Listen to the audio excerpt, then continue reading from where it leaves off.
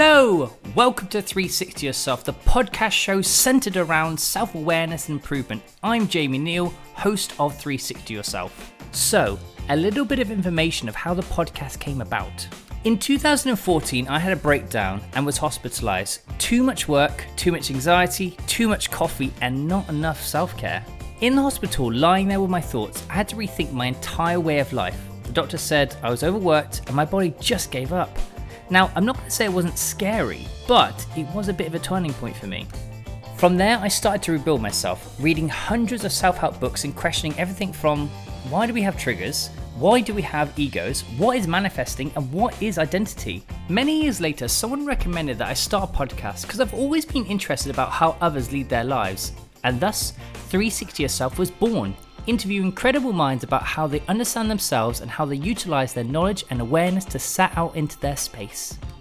360 Yourself is a dedicated podcast meeting brilliant and curious minds and looking at the world around them.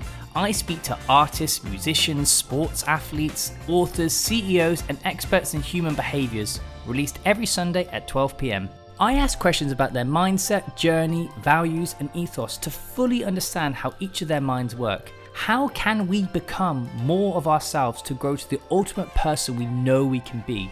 If you do enjoy the episodes that you're listening to, please visit our Instagram page at 360_yourself to let us know what you like and how you're learning. Or you can email us, jamie@360yourself.co.uk. That's jamie@360yourself.co.uk.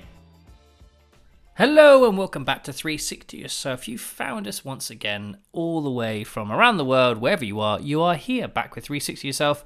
Of course, we've got another juicy guest with you today and talking about essentially relationships and unconscious and conscious mindset. Right, we all know that we do things unconsciously. Sometimes we do it that we don't even know we're doing it, right? That was unconsciousness. And sometimes we do it and it hurts people and we're just like, I know I'm doing something wrong and I can't help myself doing it. But you can actually be better at being conscious of your choices and your intentions, right? And this can be with your family member, it can be with your best friends, it can be with relationships, right? Romantic relationships.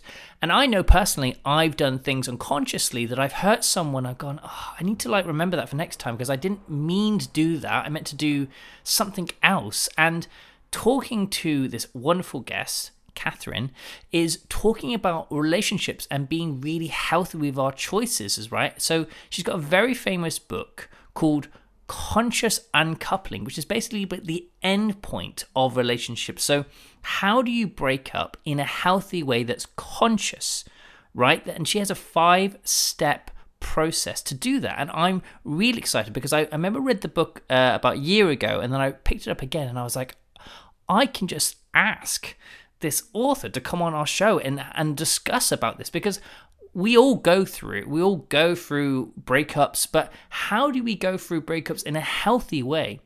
And essentially, if you're going through this right this moment, this show and this episode right now is the perfect thing for you.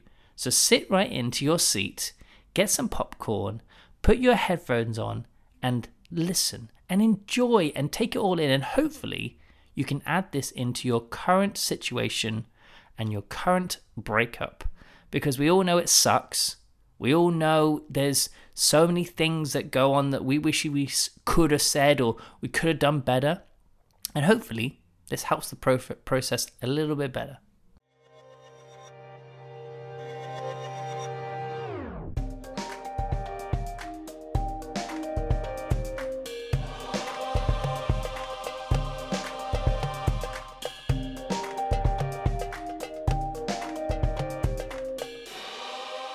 Hello, Katherine. How are you doing? Welcome to 360 Yourself. Oh, thank you for having me, Jamie. It's really such a delight to meet you. You know, it is a delight to have you on. I was just basically just gushing over you, saying the joy about having this podcast is I get to meet amazing people like yourself, authors that I love their books, and actually just to have this moment just to crack open and understand the book more from your point of view, and also just to know you as a person and where your mindset was before you were writing this. I think that's the greatest thing about doing this podcast is I get to really understand the book from you, rather than my interpretation, and also where's the original source. So I want to just say thank you for coming on the show. Um, yeah, so I'm very excited. But yeah, let's dive right in. So I always ask my guests, whereabouts are you in the world at this time? I'm in California. I live up in California. And Berkeley have Hills. you always lived there? No, I'm a New Yorker, actually. And I think once you're a New Yorker, you will always be a New Yorker, although I have lived in California for about 30 years now. So, And do you prefer California or do you prefer New York? Because like the people are very different. oh, they're so different. But Very New different. York is home. It's just home. Would you ever go So back though? we think about it. I mean, my partner Michael and I are both from New York, and we go back frequently, and we are thinking about getting a place in New York. It well, from what I hear, it's got crazy expensive, like really expensive in New York compared to like Los Angeles, where Los Angeles is not too bad, but New York, my friend was saying the price difference. He was getting a one bed flat in New York. I think it was like in Williamsburg. It was like he was paying like I don't know $5,000, and then in LA, he was paying like the same sort of size in a very similar area for like $3,000. Like it was like a massive $2,000 difference. And like he was just So saying how crazy you're expensive it is. talking me out of it now. Maybe we'll just keep No, going and staying with our friends. no, it's just it's so funny because I've been to New York many times. I don't really I'm not I went out because I live in Los Angeles, and I had like a kind of and ah between Los Angeles and New York. And the reason why I went to Los Angeles is because of the weather. I was like, I want the weather. I wanted that sort of Californian vibe and wearing t-shirts and going to the beach and hikes and stuff. And the New York thing, I think it was, as I was saying to you, I think it's the coldness in the winter that really like put me off. I mean, it's cold in London or in the UK when it's winter, and I hate that. I'm a sunny person. So but yeah, But it's can I say one thing that's really wonderful about New York? I mean, there's a lot of things that's wonderful about New York, but New Yorkers get a bad rap because they're known to be kind of gruff, or a little, just kind of hard and a little cold. But the thing about New Yorkers is, if anything happens, like someone snatches your purse or somebody like hits you on the street or something, which by the way, these things do happen in New York, but everybody like suddenly rushes to your rescue, and they come to help you when you need help. I mean, the New Yorkers, it's like, so the gruffness is just on the surface in New York. And really, people have tender hearts. We're all in it together. It's like you're in the New York experience together. So there's I this totally feeling of, agree. I totally agree because everyone knows how difficult it is to be in New York, and they say once you crack in New York, you can crack anywhere. So yeah, but I actually, because I have a very, maybe this is me, but I've never had an experience in New York. I once got someone walked me 4 blocks to where I needed to go, and it was the opposite direction of where they were going. And I had like a little suitcase, and I think oh, maybe because of my British accent, I don't know, but I've always had really lovely people look after me whenever I've been in New York. now, Um, contrary to that, I lived in LA for 30 years, and everybody's really nice on the surface, but nobody's going to walk you 4 blocks to get you No, they're where not. you're But going. they don't even walk though. We were walking. Right? So I was there last week, right? And I was saying to my English friend who also lives there, and we walk in London, we walk everywhere, right? And so walking 20 minutes or 25 minutes is like nothing. It's walking from like Waterloo probably to the Oxford Circus. Sometimes you might do it, sometimes you won't. You might get a tube. But I was saying to my friend, he was like, "Oh, I'm gonna walk from West Hollywood to this cafe, which is probably like a 20-minute walk with his friend who was LA person." And they walked it, and the guy got halfway there. He was like, "I can't do any more. We've got to call a taxi." And I was like, and my friend told me the story, and I was like, it's literally 20 minutes. It was literally a straight road on Hollywood Boulevard or wherever it was. Wow. And I was just like, I can't believe people need to book. And Wow. like, it's just, but you see more when you walk around, you see this place, you might stop and get a coffee and you keep walking. That's the beautiful thing about like Amsterdam and Yeah. Paris and Italy and London is that the thing of like, You bump into people and you get a coffee and you keep walking, you get a pretzel or whatever. Like LA obviously doesn't really have that much of a culture like that, but there's still like coffee shops you can just pop No, into and stuff. I had a private practice where I was a psychotherapist in LA for a while. And I have to tell you that the majority of people who came to me were suffering from severe loneliness. It's LA. And It's I LA. think it's what you're talking about. It's I almost like I agree. I it's know in I the know the water feeling. or something. It's so strange. I mean, I tried to figure it out a lot. Um, and there's all sorts of explanations from it. I mean, obviously in the work that we're going to do with someone who's feeling lonely is empowering them to create connections that are meaningful and to who are you going to be in the face of the loneliness. But it was really common. It's because you're like, as what I say to everyone, you can't be spontaneous in Los Angeles. You have to plan everything. You have to plan to meet someone to go there, plan to go there. You can't just like spontaneously go somewhere.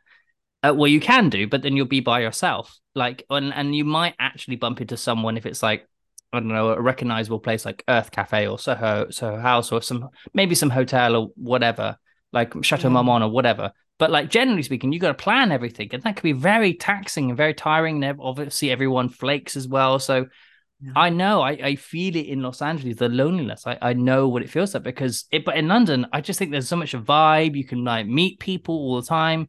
But I think when I meet a British person, like I had a really good conversation last week in Beverly Hills with this British, again, always British people, had a really good conversation with this British person who's been there like 20 years doing real estate. And we were talking about Scotland and like kilts and like Los Angeles and like apartments and his wife and just talking loads of things. Then we had a massive conversation, exchanged numbers and stuff. So there are like these little mini connections that you can find. But I think it's just obviously finding your community is incredibly difficult in Los Angeles. I lived there for a long time, and I think you're right about that. And I It's mean, both in the UK and in America, loneliness is one of the biggest mental health problems yeah, of our time. it is, isn't it? And obviously moving on to sort of the conversation of loneliness, it's a lot of it is obviously to do with social media.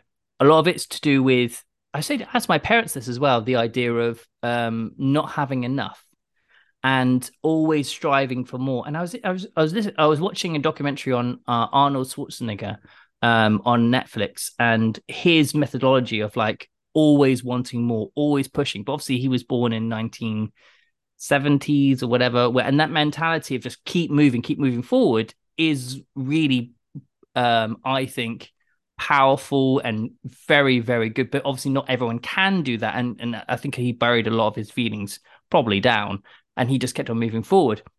But there is this sense of like always wanting more and this shiny thing and what's over there and stuff. So I think people are feeling a lot more lonely nowadays because we've so, I mean, I question, this is what I question.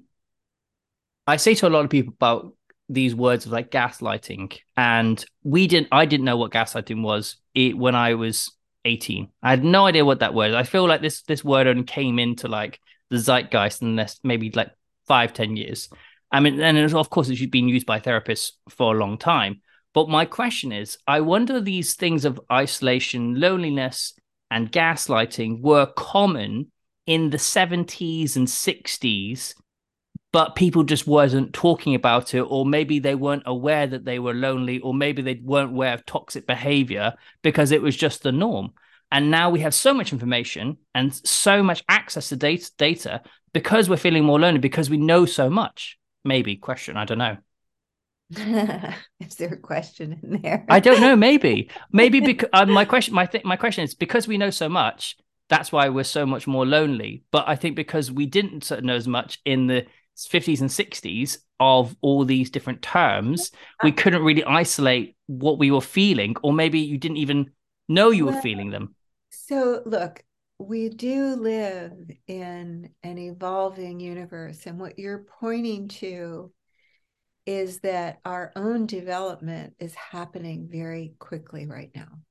From evolutionary theory, development is inspired by communication. So if you think about how quickly communication is accessible to us. We might complain about, social media and stuff, but the internet and social media has made the sharing of ideas right there. For the moment we have an idea, we can share it, and it's the sharing of ideas that begins to inspire evolution. So we are changing rapidly and really radically. And you see it when you look at the movies. I always love those old movies, like the farce movies and stuff with Carol Lombard and all those guys back in the 40s and the 30s and 40s. But you see how one-dimensional everybody was. It's just like, oh, Martha, I love you. Will you marry me? Oh, yes, John, I'll marry you. And then they just ride off into the sunset. Like, there's not a lot of complexity there, but most of us have a lot of stuff going on, a lot of complexity. We're figuring things out. I mean, if you and look, a lot of us are, we're upset with our parents because they made mistakes when they were raising us. They didn't have the resources that we have now. They didn't know what they were feeling. They didn't have like feeling charts that go on the wall when you were growing up. Nobody was like learning how, nobody was going to parenting classes. We have this idea that things are kind of getting worse, but in a lot of ways, they're getting much better. Getting more conscious. This is what it is to grow in consciousness. So it's almost like we're awake enough and aware enough to know how miserable we are. So I don't know that our parents really necessarily had all the labels that we have now. Right. And speaking of unconscious, this is a great segue into your book, Conscious Uncoupling, the 5 Steps to Living Happily Even After. So I've read the book. I think it's absolutely marvelous. I want to know how you came about writing this book. Well, first of all, let me just say a few things. I'm going to get to how I wrote it. But first of all, conscious uncoupling kind of popped into the lexicon when Gwyneth Paltrow used my term to announce her divorce from Chris Martin. And it kind of popped into mainstream culture. And then Gwyneth and Chris modeled what it looks like when people do this very kind of souped up, amicable breakup. So I think there's a misunderstanding of conscious uncoupling a little bit in the lexicon, that people think it's only for people who are going to probably do this well, and it's for couples.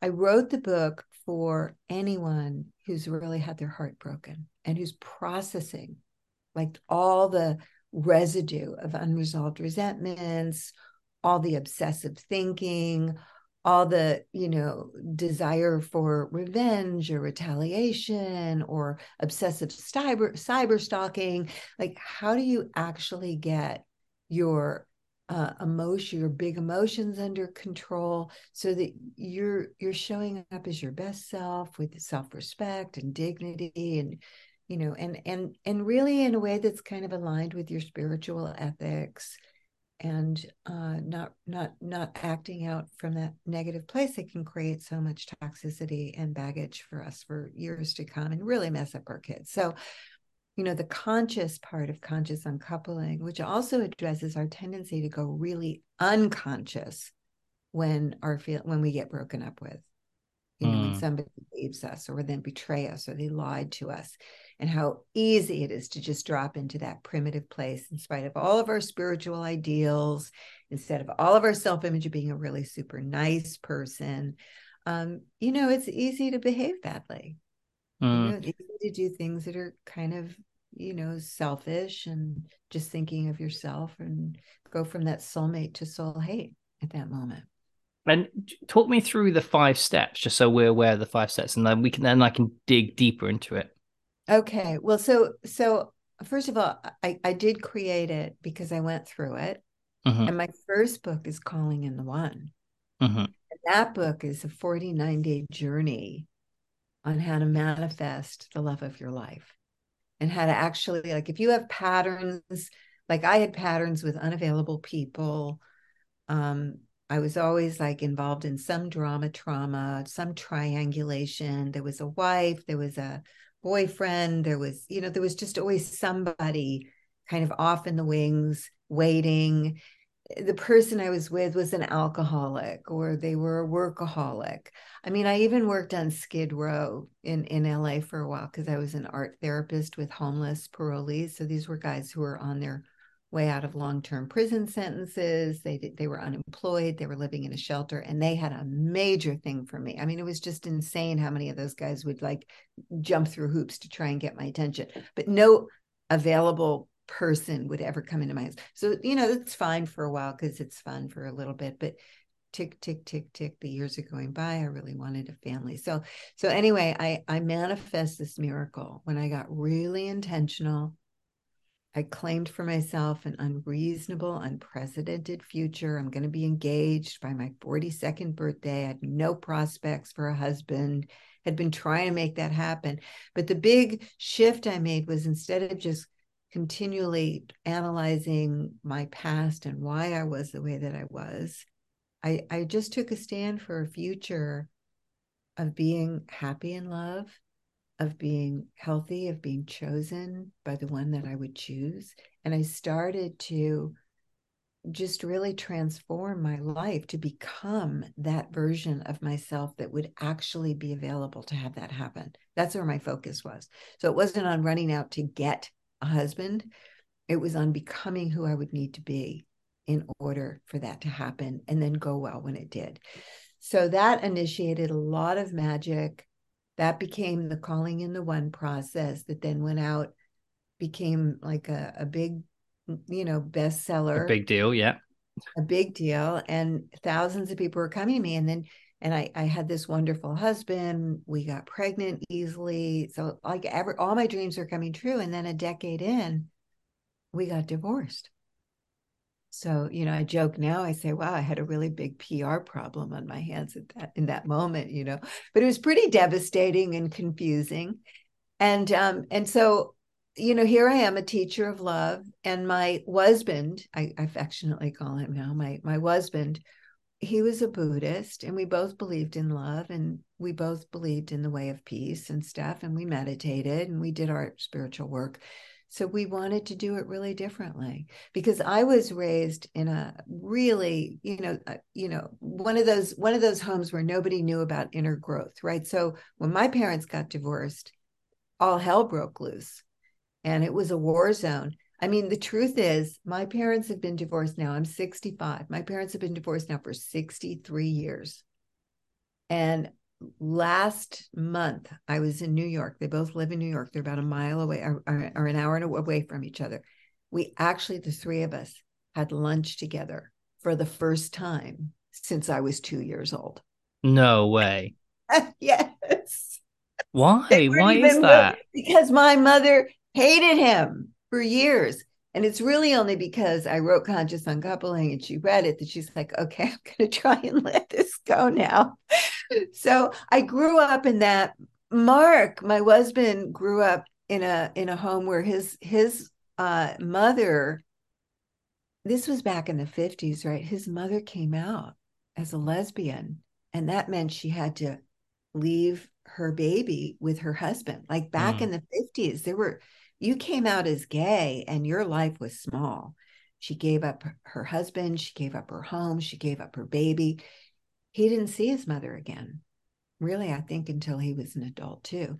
So we knew that this could go badly from personal experience. So we just decided that we were going to align and make sure our daughter had a really happy childhood, and that we were going to do this well. So that's how Conscious Uncoupling was created, was really out of the necessity of wanting to do something differently that we had never really seen modeled before. And we created this. I mean, I created the 5 steps after we did it to go back and say, okay, what did I have to do? What did we have to do in order for this to go well? And the first 3 steps, they're all internal, because there's so much that's going on inside of us when we break up. So yeah, the first step is, if you want to share any of your experience, but with breakups, but yeah, well, I mean, yeah. So the first, if people haven't read the book, so the first step is find emotional freedom. Second step is reclaim your power and your life, and the third step is break the pattern, heal your heart.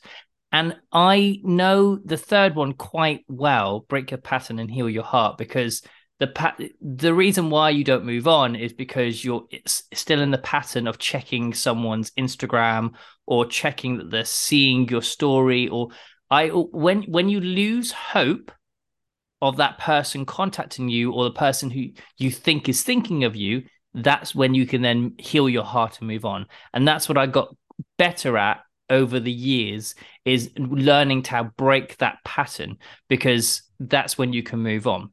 Um, but I was terrible at it when I was in my. I only started dating when I was 25. Um, Before that, I was just seeing people, but I probably started, yeah, get into relationships when I was 25. But the third one I felt quite difficult, because they become your center, your focus, and you're like, oh, what are they doing, and all that sort of stuff. And so you have to just learn how to break that and go from the place of it's cool. You don't need to know what they're doing. Don't think about hope that they're going to text you or whatever. I know it's very difficult, but you have to just push that away. And as soon as you can do that, that's when your heart heals. One of the things that helps us to do that is to take your focus off the other person. And look, we're all hardwired for fairness. And usually at the end of a relationship, you can point to a lot of things that the other person did that was wrong, was bad, was hurtful, was selfish. And so there's a blaming energy towards the other person, and it has nowhere to go because they're not there. They're not apologizing. They're not taking responsibility. And you're kind of left with the residue of it, or the fallout from it, even if that fallout is just that your own broken heart, which is no small matter. So I like to say, even if it's 97% the other person's fault, you really want to look at your 3%, because what helps us to not shy away from love in the future, in the aftermath of a broken heart, is when you can see your 3% in a way that really is like, oh, I'm going to do that differently next time. So, for example, minimizing red flags is one, or giving my power away to always need the approval and permission from the other person is another, or getting super defensive when somebody tries to bring something up that they want to talk to me about that's making them unhappy, or not having the courage to say no in order to take care of yourself, so that you're self-abandoning in the relationship. So we're really looking at the ways of relating that we've been inside of that kind of set us up for that. I mean, one of the patterns that I had, Jamie, and this actually isn't about my husband. He was Calling in the Wind was about breaking the pattern and somehow finding a way to do it differently. But I'd had enough heartbreak before I even met Mark to know that, one of the things that was happening for me is that I had all these narcissistic people come in to my life. I was very captivated by the charisma and by, how interesting people who are kind of just in that swirl of self-obsession. And I think the part that I really loved was the overconfidence, because I didn't have much confidence myself.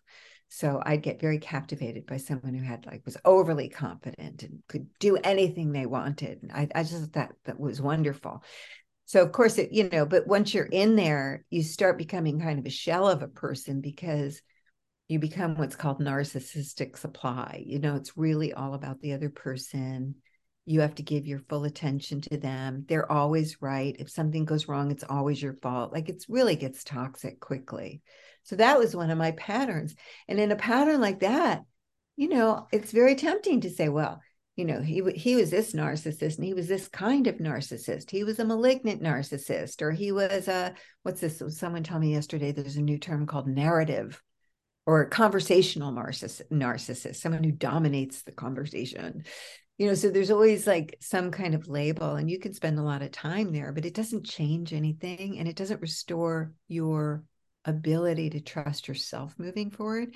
So I had to look at my tendency to source my value by giving and over giving at that. And if there wasn't reciprocity, I kind of just skipped over that. Mm. And I had to graduate from that pattern by up leveling my own, number one, willingness to take the risk of presencing myself. This is what I feel. This is what I need. This is how I see things, and not just people please to try and source safety. And also, I had to really, begin to develop my own confidence in my own voice. And I had to give up kind of riding the coattails of someone else's confidence. And I had to give up having my first attention on someone else and just chronically self-abandoning. So that points me to the new practices now, like how I can actually grow myself beyond that pattern. And consequently, that's what I have done. I don't have any relationships with people who are narcissistic anymore, and I can see it pretty quickly when someone has that limitation. And I can appreciate them for having charisma and being fun to hang out with sometimes, but I don't invest too much in that relationship now. And that's actually what a healthier person does right from the beginning. But if you have like most of us who have kind of issues from our childhood that we're still kind of processing and looking at, how we developed around what happened, we have to grow ourselves in the direction of health and well-being. Yeah, I mean, there's plenty of narcissists in Los Angeles. Well, yeah, So I developed all these theories when I was in LA. There you yeah, go. it's a dime a dozen. So going into step 4 and step 5, tell me the approach after that. So you've done well, hopefully you've broken the pattern, you've began to heal your heart. Talk us through the step 4 and step 5 of someone who's going through this process. Step four. Now you're solid enough in yourself once you've done the first three steps. And you know that this experience is an opportunity to graduate from who you've known yourself to be in the past and to start to show up differently moving forward. So you feel more in your own power at this point. And this is ideally where then you go into relationship with someone, and you can so step four is becoming a love alchemist. So you can begin to shift the energy that's between your partner and you. Now, this is really helpful if you have kids, or if you're both members of the same community and you got to work together, or you got to see each other, where you have a shared universe that's going to keep you together in some way. You don't want to be resentful of that person. You don't want to be freaking out the moment they get a new person in their life, and then you're kind of pining away as they're going away with their new sweetheart for the weekend, and you happen to know about it because you share 3 kids. So you have to learn how to shift into a relationship where you have like what I call a clear field between you. You disappear the resentments. I'll give you one tip about that. So one of the things that most of us do at the end of a relationship, if we're trying to clear things with the other person, or even right before the relationship ends, we're still trying to save the relationship. If somebody tells us they're hurt, that we've hurt their feelings, one of the things that we'll do is we'll try and explain why we did what we did. We want them to understand the history of it. Well, I only did that because that's what my father used to do to me, and I didn't, obviously I didn't mean to hurt you that way, but my brother used to do that, or I've only seen that done, or, well, you know how I am, and I don't really like to, stand up and tell you what I really feel, or whatever it is. We explain our psychology to that person, but it doesn't actually complete anything for the other person. It just exacerbates them, because all we're doing is telling them, well, you can count on me doing this forever to you, because I'm not really in command of myself here. So what actually clears the air between ourselves and another person is being able to listen, and then put aside all the reasons why we did what we did. or even if they misunderstood our motives, and to discipline ourselves to just get related to that person's experience. Like, wow, I can really get that hurt your heart. No Stepping into their explanation. shoes. Just be present with it. Mm, Thank thank you for telling me that how much that hurt you. mm. And I can see that really it really messed you up. Like, you get related to the impact of it. And then you have to make an amends. And you say, I'm gonna go and talk about this to my therapist or my coach. I'm gonna try and clear some of this because I can get that's kind of unconscious, and I certainly wouldn't want to hurt you in the future. Yeah, And because I've done that a couple times, that I've done unconscious things that the unintention has caused something, and I have no aware that that actually even happened. right. And yeah, but I'm really, I take ownership. I'm really, if I'm in the wrong, and I just hurt someone, I'll be like, hands up, I did not know this. I'm so sorry. It's not meant to come out this way. I'm gonna like mull on this, and I'm gonna reflect this, and I'm gonna become better. And I learn quite quickly. I'm very quick at learning, and I love learning, and I like to become better every single day. So when someone tells me that I've done something unintentionally wrong for them that has caused harm, I'm like, okay, how do I fix this? Tell me Wow. what I've done. Okay, cool. Okay, I'll remember. Okay, I bench that for next time. Okay, let's move on. Um, I love that you do that. It took me a long time to learn how to do that. That's amazing. I'm but so, it's a skill that I possess because I constantly want to evolve and keep learning and yeah. be the best. But what happens is I'm very very good at unconsciously doing things, so I have to keep learning because I'm so in my own mind about what I'm doing that I don't even think about these things. You know, like Wow. some people are really really thoughtful. Like I'm very thoughtful, but you know that some people like are really thought they literally think about everyone else before themselves, and they'll be like, I don't know, I don't know, you'll go to the market and they'll make sure they get two bananas for you before they even got their thing. And sometimes I'm a mission. I've got to get soup, and I've got to get soup, and I don't even think about the two bananas. And Yeah. sometimes I do, sometimes I don't. Um, but some people are really, really good at it, and Yeah. So I you have to, study those people yeah, and and I then have you to say, actively think about it. yeah. It doesn't come easily to me, so I have to Oh, think but about these things. But I know what my flaws are, and I have to actively think. yeah. Um, Oh, that's so but sweet, Jamie, that you do that you care so much about about being. learning, about being better, I care so much about being better as a person. Oh, And I think it probably came down because I was when I was younger, I was really, really self-obsessive. Like when I was like 16, 17, like really cocky. And I think a lot of people are around that age. And I didn't like the way I was, and I had to like knock myself down like loads of different walls and stuff, and then rebuild myself up.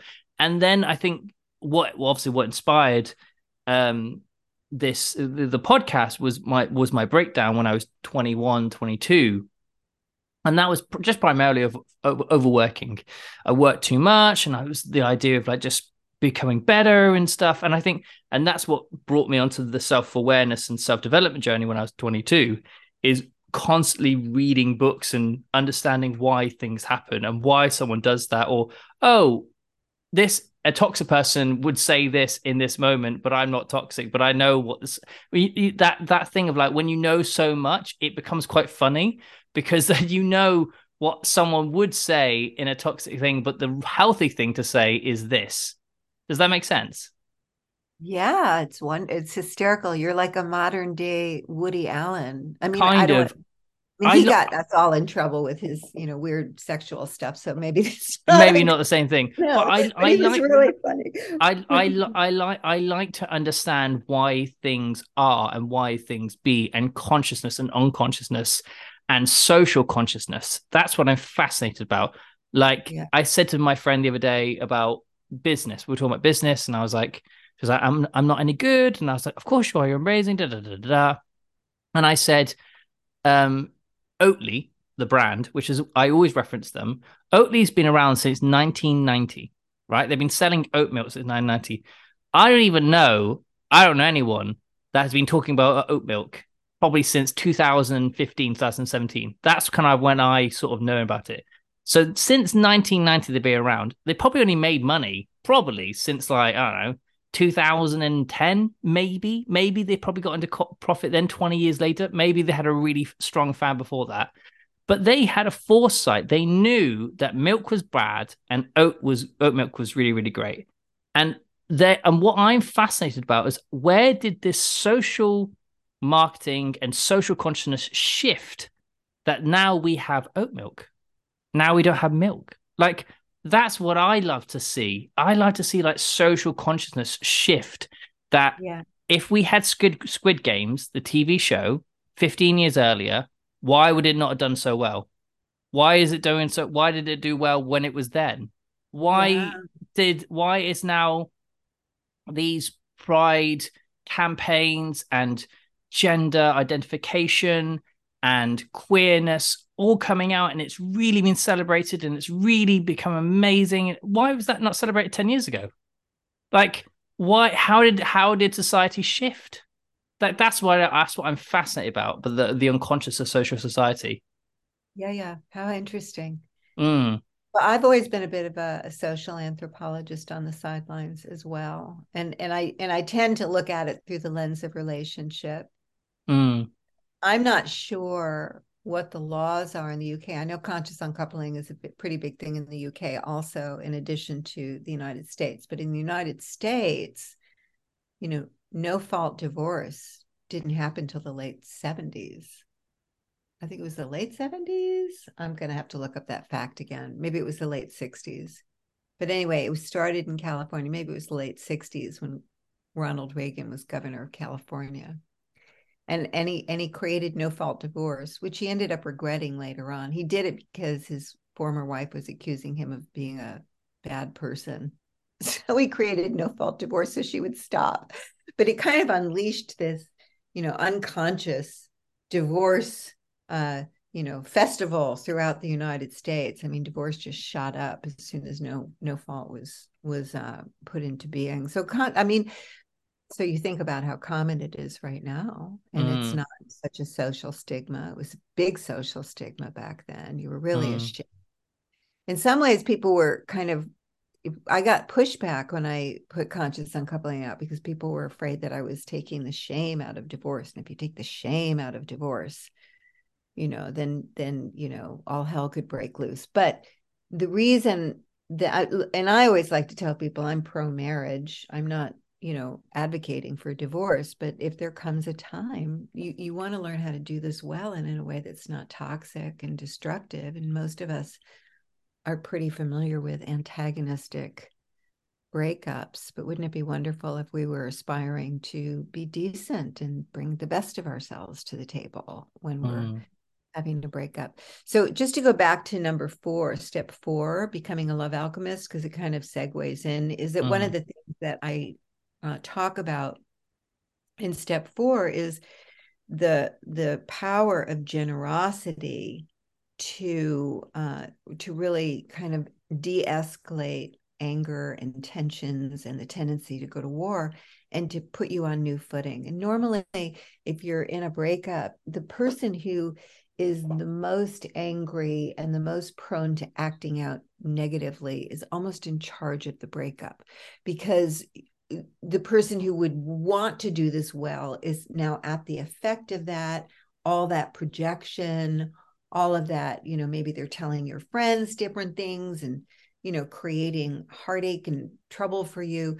So they're behaving really badly. And normally, even the nicest of us start to get sucked into kind of a reactive place and start to try and defend ourselves or fight back or, badmouth back or whatever we do. So what step 4 does is it puts the more conscious person who's actually reading the book and doing the program in the driver's seat of how this is going.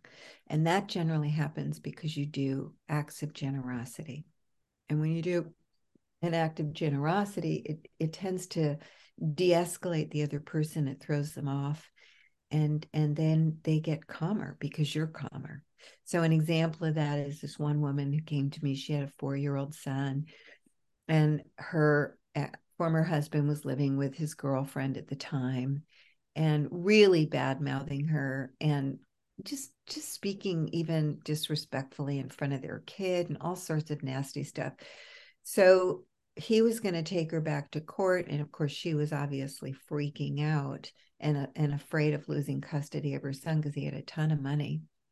But what she did is when their little boy came home and said, Daddy is sick, she had this wonderful moment of inspiration, and she called up the girlfriend and she said, I hear that so-and-so is sick, and let me give you the recipe for the soup that he loves when he's sick. Mm-hmm. And she just told her how to make this soup. And of course, the girlfriend made it and brought it to him. And he was like, How did you know to do this? And she said, Well, your ex-wife called me and told me. And it just softened him.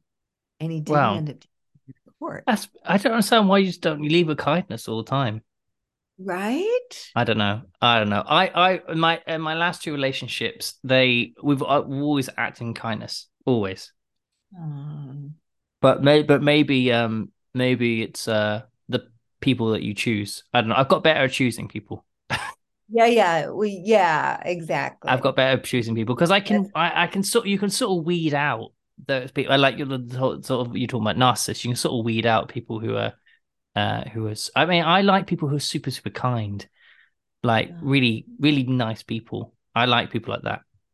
yeah, me too. Me Mm. too. And And then what step I was going to ask you though, quick question. yeah. Okay. Have you ever seen or heard people who go through the steps, right, who then separate, had space and then reunite after they've sort of done their work and then gone, you know what, this is so Well, stupid. actually, some of my coaches respecialize in that. We call it conscious recoupling. Mm, Because what happens by the 5 steps of conscious uncoupling really elevates your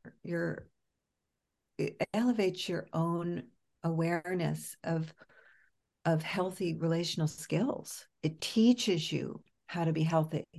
That if you had known how to do those things when you were in the relationship, you might not have broken up. mm, So, like the first step, find emotional freedom, you're learning how to be less reactive in your communication because you're learning how to, identify what you're feeling and be able to hold and contain your own inner experience in a way that kind of can help you to calm down and be more in your adult rational mind as opposed to your triggered self when you're engaging.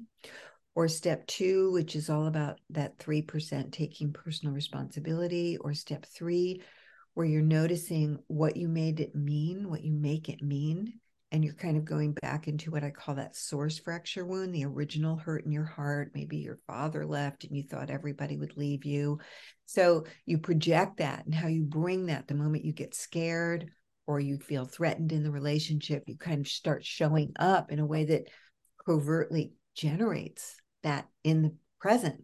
So you mm-hmm, start to get conscious of yourself and your own default beliefs and where you then source relationship from, and you help to wake yourself up out of it. So you're learning all these relational skills. And then week 4 or step 4, I'm teaching you about how to clear the air and how to align the relationship with an intention. And then step 5, you're learning how to be very conscious of the agreements that you have with another person. That's part of step 5. So you're learning all these relational skills that the moment you apply it to any new relationship, your relationships are just better. So sometimes people are able to go back because they did conscious uncoupling. They didn't do damage to each other when they were breaking up. mm-hmm. Sometimes we do irreparable damage to each other, and as hard as you want to try and fix it or wish you could fix it, it's kind of unfixable.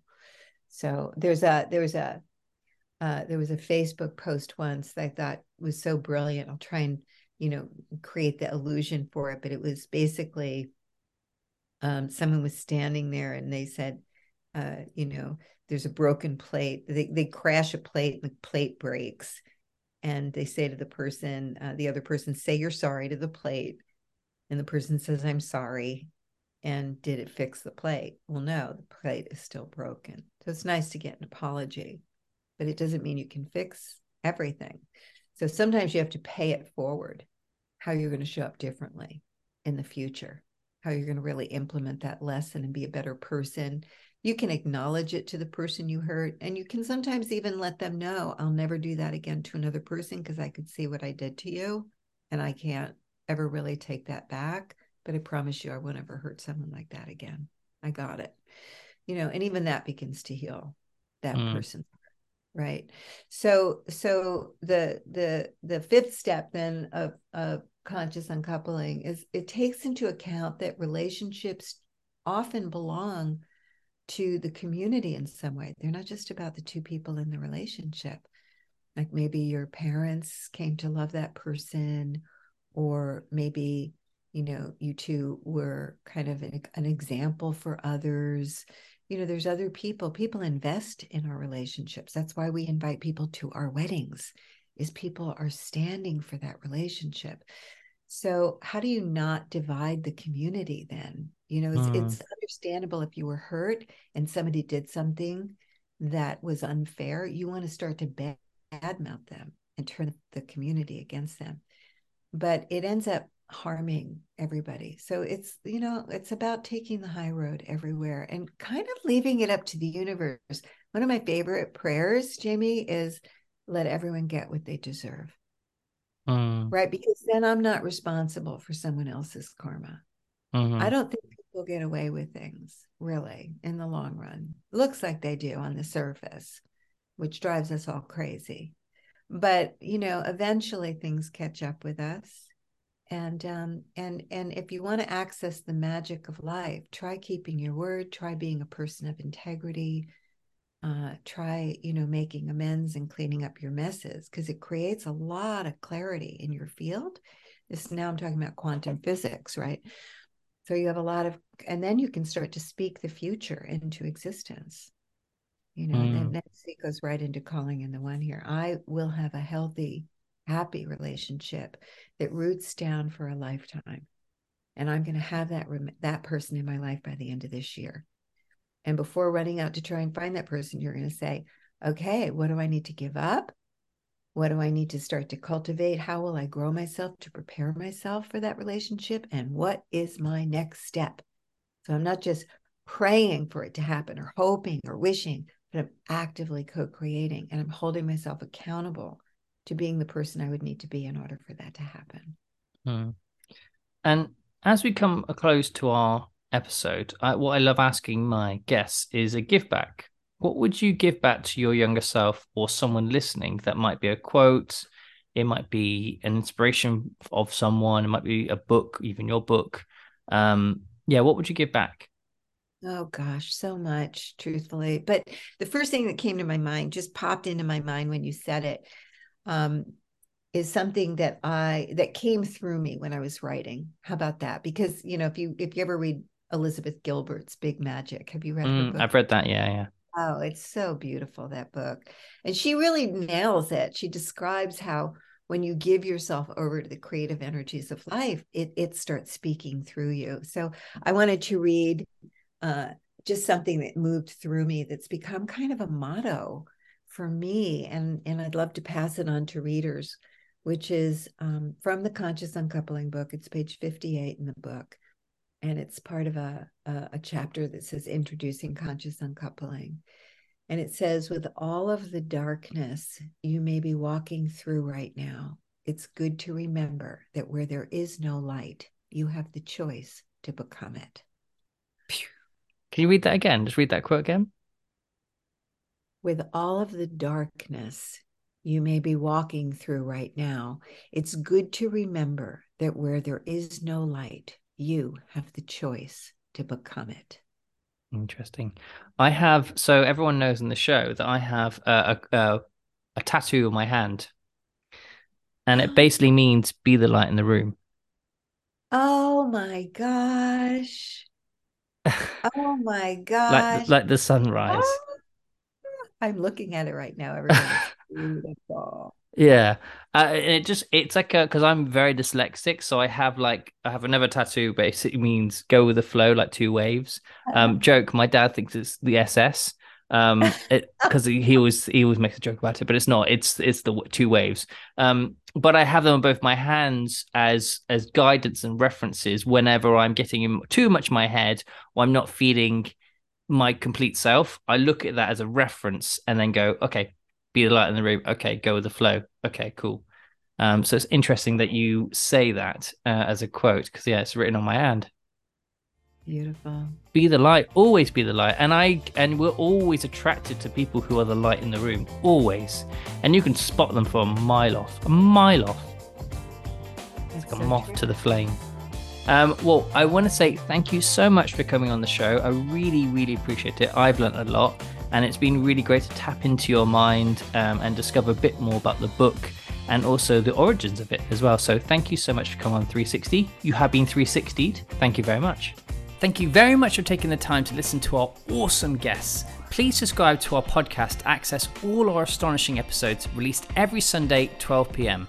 We are available on all listening platforms: Spotify, Pocket Cast, Google Podcast, and Apple Podcast. You can also find us on Instagram for more discussions, education, and inspiration at 360_yourself. The host, that's me, Jamie Neal, on Instagram at JamieNealJN. And once again, thank you for listening, and remember to 360 yourself.